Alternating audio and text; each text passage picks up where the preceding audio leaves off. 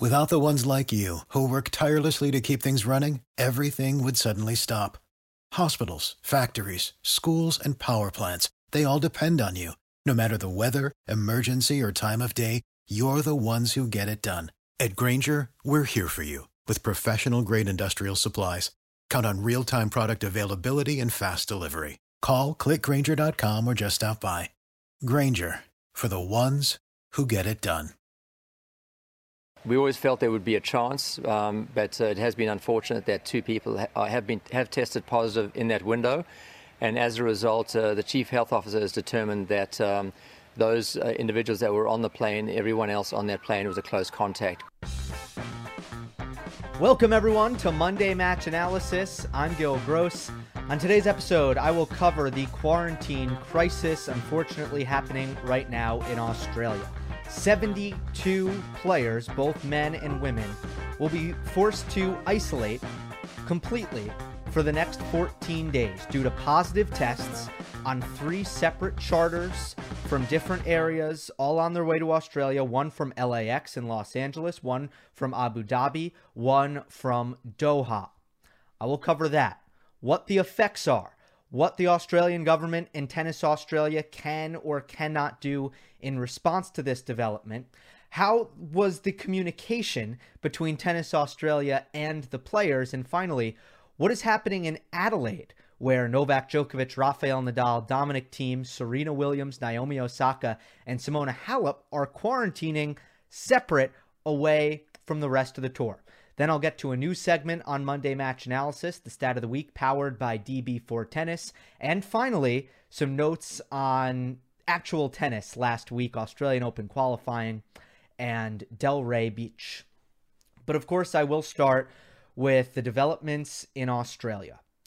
Everyone had to have proof of a negative test 72 hours or less prior to the boarding of these charter flights. There are about from 17 to 19, somewhere in that range. These are charter flights from different areas in the world to Australia where players will begin what was supposed to be sort of a modified quarantine, which allotted 5 hours out of the day outside of the hotel room, training, eating, etc. For 72 players, what that will be is, instead of that modified quarantine, it will be a full quarantine. And that's because there were positive tests on some of those flights, which the Victorian government has deemed close contacts. So everyone on the flight is now deemed a close contact with those individual positive tests. Everyone on those 3 flights will have to quarantine completely for 14 days. This is very, very, very, very, very, very bad.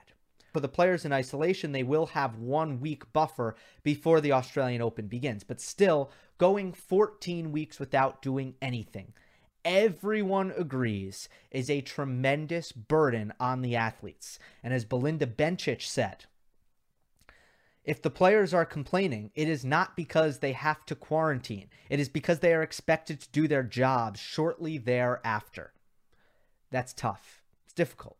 And by the way, staying in the same room for 14 days is in itself physically and mentally extremely challenging. Nothing to sneeze at. Thankfully, I have not had to do it, but people close to me have. And let me tell you, I've seen firsthand. It's not easy. It's hard.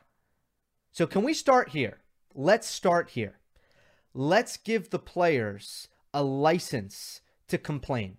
The situation absolutely stinks.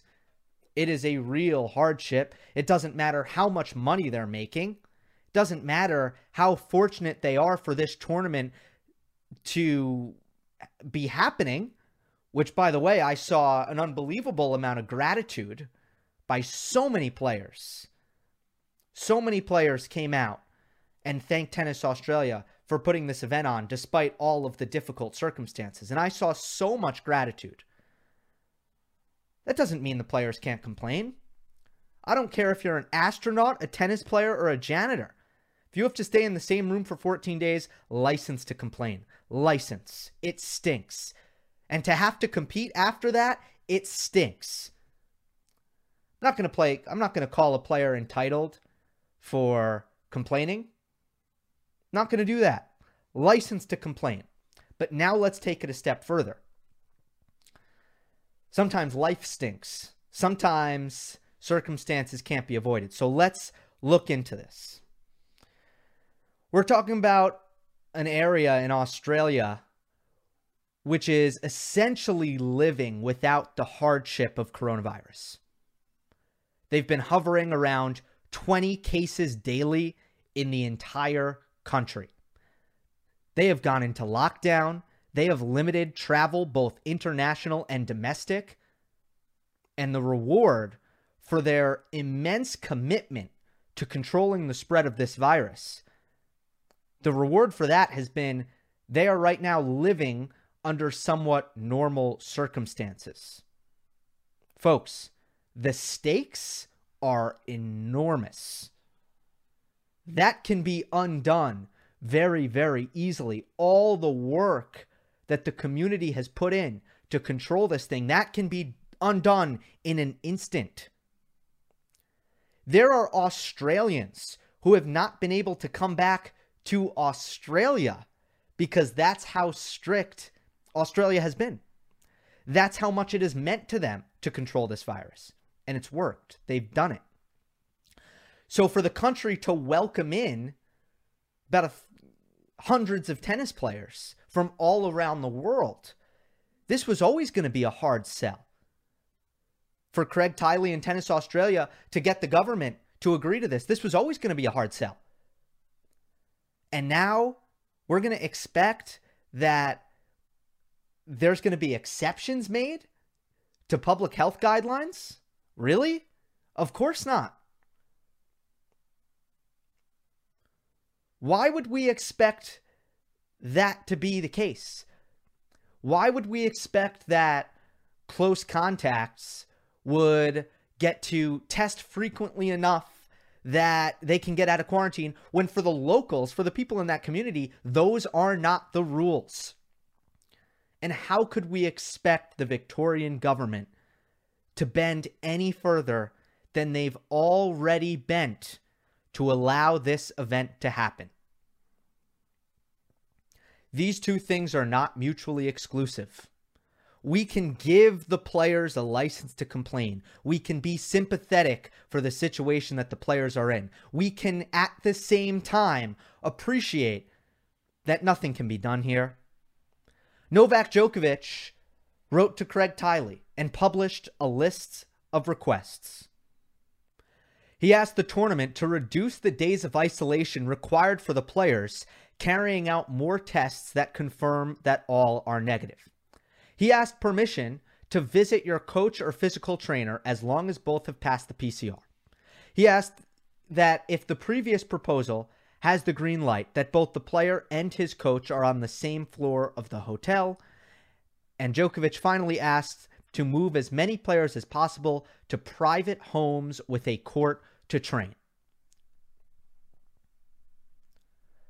Look, some of those requests are perfectly reasonable. In fact, all of them are perfectly reasonable, but some of them are at odds with the public health guidelines in the state of Victoria in Australia.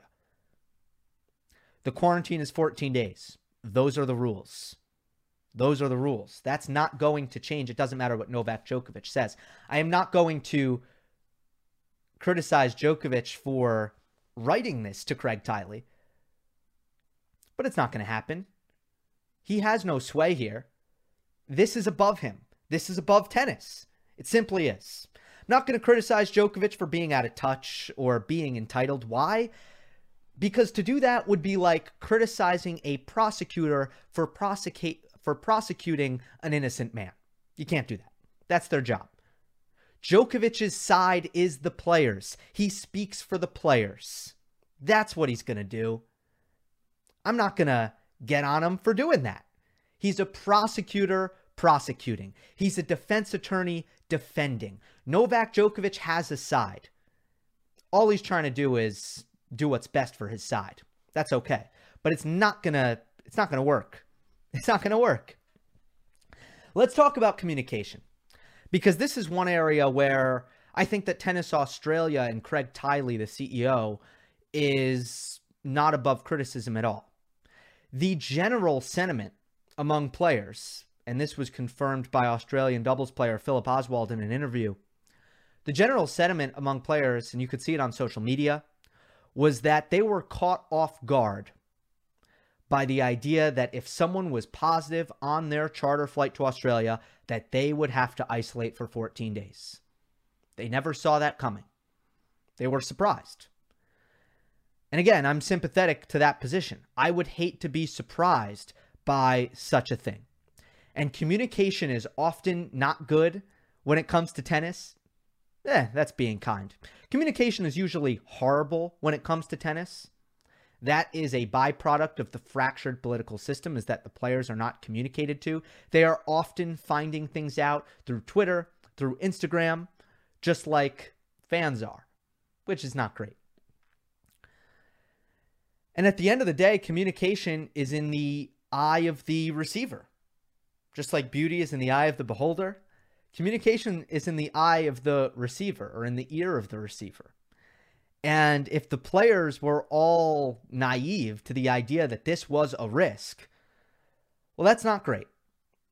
And I think everyone, including Tennis Australia, would wish now that that could be different. With that being said, Craig Tiley did say that close contacts would have to quarantine. I think the players thought that meant their coaches, their inner circle. No, because the Victorian government ruled that anyone on the plane, and by the way, on one of those planes, it was a flight attendant, and I don't know if there was anything different, but as far as I'm concerned, flight attendants are usually walking up and down the plane the whole time.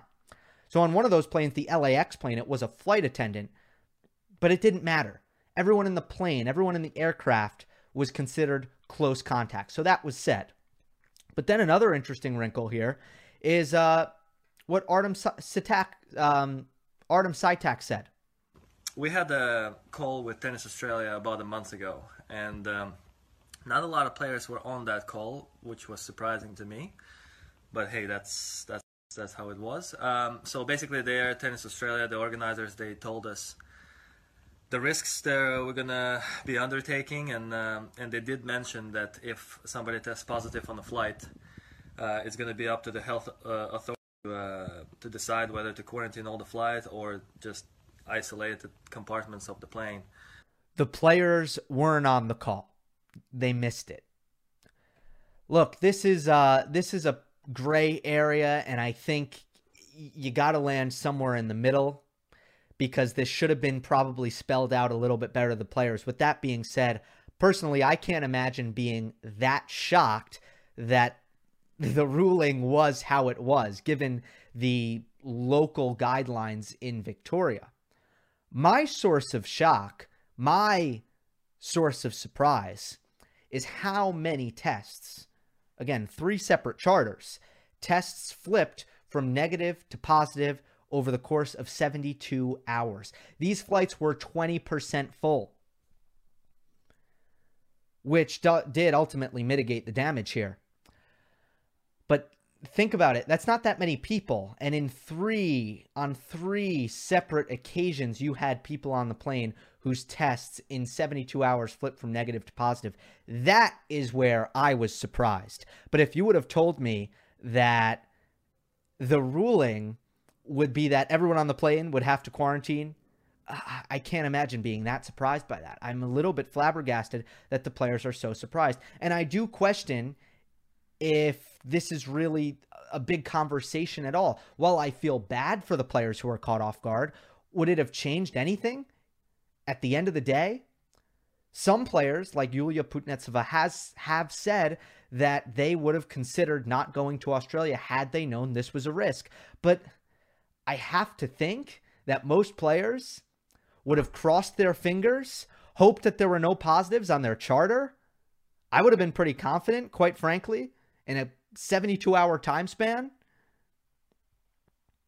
I got to think that most players would have gotten on that flight to Australia, and the result would have been the same. Let's talk about Adelaide real quick. You have six of the top players in the sport quarantining and training in a separate location.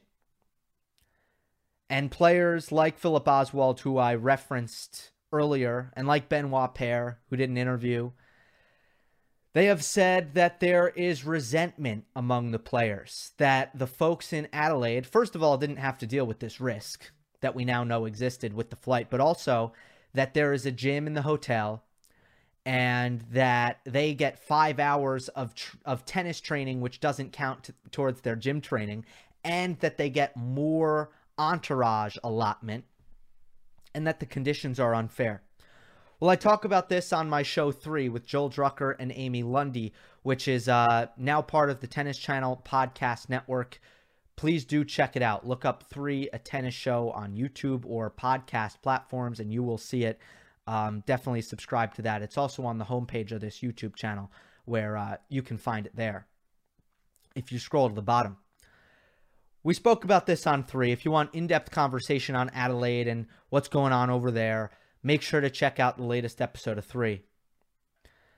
But clearly, this is the better place to be. Clearly, you want to be in Adelaide. So much so that Novak felt guilty about being there. Novak almost asked to be in Melbourne. But this is another example of entertainment trumping fairness, and I've spoken about it at length when it comes to the ATP Cup, an event that is scheduled to take place next week, an event that is inherently unfair if you look at the way players qualify, if you look at which players get to participate, how many rankings points they receive, and which players don't get to participate. It's not fair. It's not a fair event. But we sacrifice entertainment for fairness. We do it all the time. The players have earned the position that they're in. Is it unfair? Yes. Will we be complaining when these players are, playing exhibitions that, are going to give us, they're the best players in the world. We're going to be entertained by the tennis that is set to take place in 2 weeks in Adelaide. Are we going to be complaining then? I don't think we will, and I won't.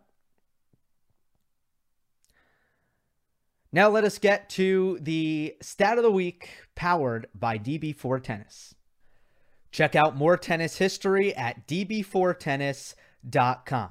This will be a weekly segment on Monday Match Analysis. We thank our friends at DB4 Tennis. Get a little historical perspective in the show. Very, very important, and these guys are great. All right, heading into the 2021 season, we have a very interesting WTA trend. Since 2016, there have been 2 or more new major champions every single season. It's the first time in tennis history that in 5 consecutive years, we've had 2 or more first-time major champs in women's singles. It started in 2016 with Angelique Kerber winning her maiden slam at the Australian Open. Then 4 months later, Garbiñe Muguruza broke through in Paris. In 2017, also at the French Open, it was Yelena Ostapenko claiming her first title. And at the U.S. Open, Sloane Stephens won on her home soil. In 2018, we witnessed the most first-time champs since 2011. It started off the year in Melbourne with Caroline Wozniacki. She, by the way, is the oldest or the most experienced first-time major champion in this stretch. She had played 43 majors before winning her first one in Melbourne at the age of 27. Simona Halep followed that up at the French Open, won her first slam, and the youngster Naomi Osaka in New York over Serena Williams in that infamous final became a major champion. 1 year later, Roland Garros and US Open both inaugurated first-time winners. It was Ashley Barty and Bibi Andreescu. And then last year, Sofia Kenin at the Australian Open, and of course, Iga Swiatek absolutely ripping through the field at Roland Garros. The only tournament that has not had a first-time major champion in the last 5 years, interestingly enough, is Wimbledon. And it's been most common at the French Open. 19 first-time major champions in the Open era. Most recently, last year, again, Iga Swiatek. It's interesting, it hasn't been that way for the men, of course. Let's see. You'd have to go before the Rafael Nadal era, before Rafa won his first. You'd have to go back until then, if my memory serves me. But of course, the experts are at DB4 Tennis. Again, check out that database. It's really cool, and I'm excited because I think it's going to be a really fun part of the show every week, going back and getting that historical perspective. Finishing up with last week's tennis, there's not that much that I'm going to go into detail on, but congratulations to Hubie Hurkacz. He is the champion at Del Rey. Alex de Minaur lifted the trophy in Antalya. That tournament was not streamed, and I did not illegally stream it. You gotta, if a tournament's going to be that inaccessible, and maybe I shouldn't be saying this because I have a YouTube channel where I talk about tennis, but if a tournament is going to make itself that, and I don't know who's to blame here. If it's going to be that hard to watch a tournament, you better bring me something that's going to make me go out of my way to try to find an illegal stream. And Antalya did not do that for me, although de Minaur beat David Goffin. Sasha Bublik made the final in that tournament, and Bublik, he's got weapons. He's exciting to watch. I don't know if he's going to make a run here at a higher level of higher rankings position. I don't know if he has a lot of improving to do, but he is pretty young and he's got weapons. So maybe this can be a big year for Bublik. Who knows? But big title for de Minaur. For Hurkacz, that is a tournament that I did catch a lot of, and I can't say this title run moved the needle for me on Hubie Hurkacz. I'm high on Hurkacz relatively. I think he's going to be in the top 30 for a very, very long time. I think he's going to win a lot. I think he's going to earn a lot of prize money over the course of his career. And I think he's going to have a great career. But is he ever going to be a top 10 player? Is he ever going to contend for the biggest titles in the sport? That's not out of the question, right? I don't hold every player to that standard. So the fact that I'm even asking that question means I do think that Hurkacz is worthy of that question. Right now, I'm still leaning no. That didn't move the needle for me. It's his second career title. Unfortunately, and this isn't his fault, he did not have to go through a top 100 opponent. And it's the first time that a player wins a title without beating anyone in the top 100 since John Isner in Newport a couple years back. But I wasn't overly impressed with Hurkacz. He was a lot better than anyone that he had to play. Sebi Korda was playing great tennis up until the final, and he aggravated an injury that he was carrying and ended up not playing at a very high level in that final. What do I want to see from Hurkacz? He continues to have a really well-rounded game. He's a clean ball striker. He moves well for 6'6". He's got a good combination of baseline coordination, baseline agility, I'll say, and or baseline comfort, baseline prowess, and serve. You know, he's got that good combination. When he gets to the net, I love his volleys. I think they're so underrated, and I would just beg him to come up more. And you know I'm not one of those guys. I think it's an overused tripe in tennis to tell players who are not comfortable at the net or offensive players who aren't good at the net and you tell them to come up more. Well, they don't have it. I really think Hurkacz has it because whenever I see him up there, he looks comfortable and he looks incredibly skilled at the net and he doesn't use it much. And as a result, I find his game somewhat passive. I don't think he's imposing. For 6'6", a player with a good amount of power. He's got a flat backhand, which cuts through the court nicely. And his forehand is kind of big, but I think he's got kind of a Kevin Anderson baseline game. Kind of before Kevin Anderson got really, really good. And Anderson had a better serve than Hurkacz. And what I mean by that is it's a little bit robotic and it's not very aggressive. And I just think he needs, at 6'6", with the assets he has, I think Hubie Hurkacz needs to be a little bit more eager to hurt his opponent. He needs to be more imposing, or the best players in the game are going to hurt him and expose his movement. I just want to see some more aggression from Hurkacz in general. Still, good run. He's a really good player, and he should win that title with the players he played. No disrespect to Kiraz, who he played in the quarterfinal, or Christian Harrison, who made an amazing run to the semifinal. No disrespect to them, but Hubie Hurkacz should win those matches. He handled business. Good job to Hurkacz, and we'll keep an eye on him. Now let's take a look at the Aussie Open qualifiers. Throwing it up on the screen if you're watching on YouTube. Couple guys I want to highlight here. One, Carlos Alcaraz. Alcaraz had a tough match in his first round, won a 3-setter, and then after that looked really good. And I watched the match against Hugo Dellien, and dominant. He looked so good. Man, Carlos Alcaraz, for really the better part of the last year, has looked like the big kid in the kiddie pool. It looks like the water's kind of at his knees, and it's just time for him to get a step up in competition. And I want to see what he can do against some high level tour level players, because I got to see it. All he's doing is winning. So first player born in 2004, maybe 2003. I think 2003. I believe he's the first player born in 2003, whatever year he was born in. First player in that year to make a main draw in a Grand Slam. Always a big accomplishment, always a good indication of future success. So Alcaraz is in a main draw. That's exciting, and I'm excited to see him in more tour level events in 2021, of course. Let's see. If you've noticed, Aslan Karatsev, who I was watching a little bit last fall, I watched a match of his. He's a really talented ball striker, and his results are tremendous ever since the break, ever since the hiatus post Indian Wells. Ever since coming back, he's been really good. I think the best players in the world will get him to move, but he's got heavy ground strokes and a really big serve. In an unbelievably aggressive game, and just he's blowing out everyone. He drew Brandon Nakashima in the first round. That's why I want to highlight him. Terrible draw to have Nakashima in the first round. Took him out in 3 sets and absolutely smoked his next 2 opponents to wind up in the main draw.